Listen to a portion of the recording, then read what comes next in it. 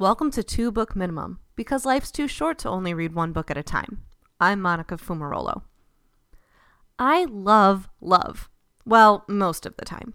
I guess it's more accurate to say that I love the idea of it because my personal experiences have been woefully lacking and desperately disappointing in the romantic department.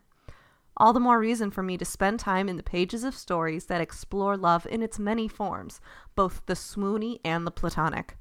It is important to remember that love isn't just about Valentine's Day and being coupled up, but also about the love among family and friends and how it can be messy and complicated all over the place.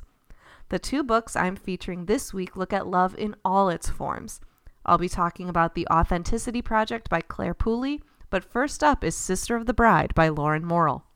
We have recently had a heat wave across the United States, but that's almost nothing compared to Morrill's adult romance debut, Sister of the Bride, being published by Yellow House Media in 2023.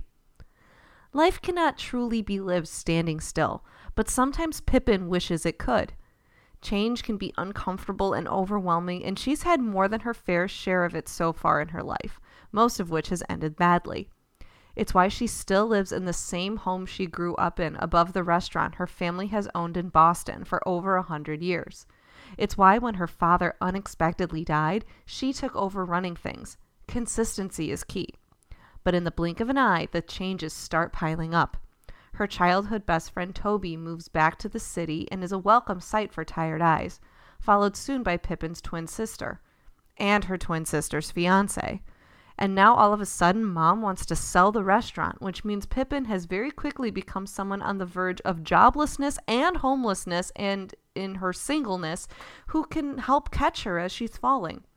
Well, did we mention that Toby is back in town? And his offers to help Pippin with her maid of honor duties turn into nights out and kisses and more if she would let it.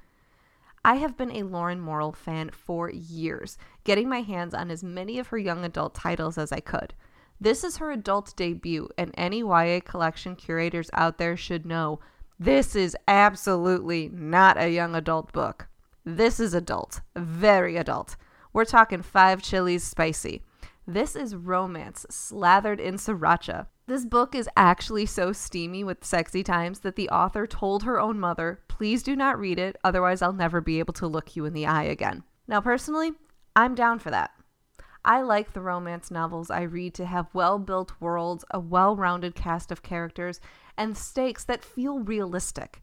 This can sometimes be a tall order for the genre, but Morrill takes on the challenge well. A blind person could see how wonderful Toby is, even when Pippin fights it, and this was a clever take on the father of the bride type of story. I read this a while ago and posted about loving it on my Instagram, and a friend of mine immediately asked when she could get a copy.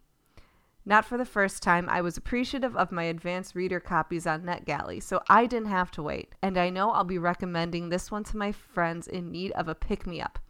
This holiday weekend, Sister of the Bride is the optimal choice. It's available for pre-order now and will be hitting shelves on September 1st.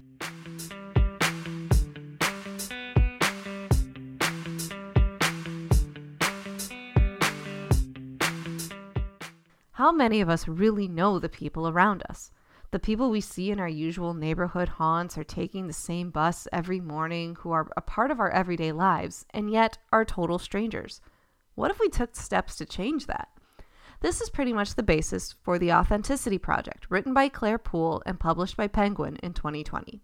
Monica, great name for a character, owns a small and struggling coffee shop when she finds an unassuming green notebook left behind. The notebook's challenge to the reader is simple. In these pages, be honest, brutally so. Be your authentic self, leaving something behind on the pages and then pass it on for someone else to read and learn from. As the notebook makes its rounds, readers are introduced to an increasingly eclectic cast of characters that shouldn't ordinarily combine. It doesn't make sense that a senior citizen's life would become intertwined with a cleaning-obsessed former lawyer turned baker, a young Australian on a European adventure, an alcoholic asshole, and an Instagram mom influencer. And yet, the busy, big city of London becomes small and quaint and cozy, but still complicated and complex. For most of the book, I was charmed and eager to see the journey this cast went on together. There were a few points where I was taken aback with choices the author made and turns of events, but the more I thought about it, the more I just decided that not all books need to be written with all the bows neatly tied up with clear black and white characters. There's a time and a place for those stories, but that's not what Pooley was trying to do here. That's not what she wanted this book to be. Gray is interesting. Things get a bit messy, which I didn't mind. I will admit that there were times when I was unsettled about how some of the choices made with this text did not feel realistic or, dare I say it, authentic to the rest of the story and the world that I was inhabiting in these pages. Still, I ultimately enjoyed it, and I've added another book by Pooley to my to-read list to explore in the future.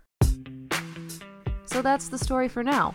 I'm currently reading Tiny Beautiful Things by Cheryl Strayed, and until next time, happy reading.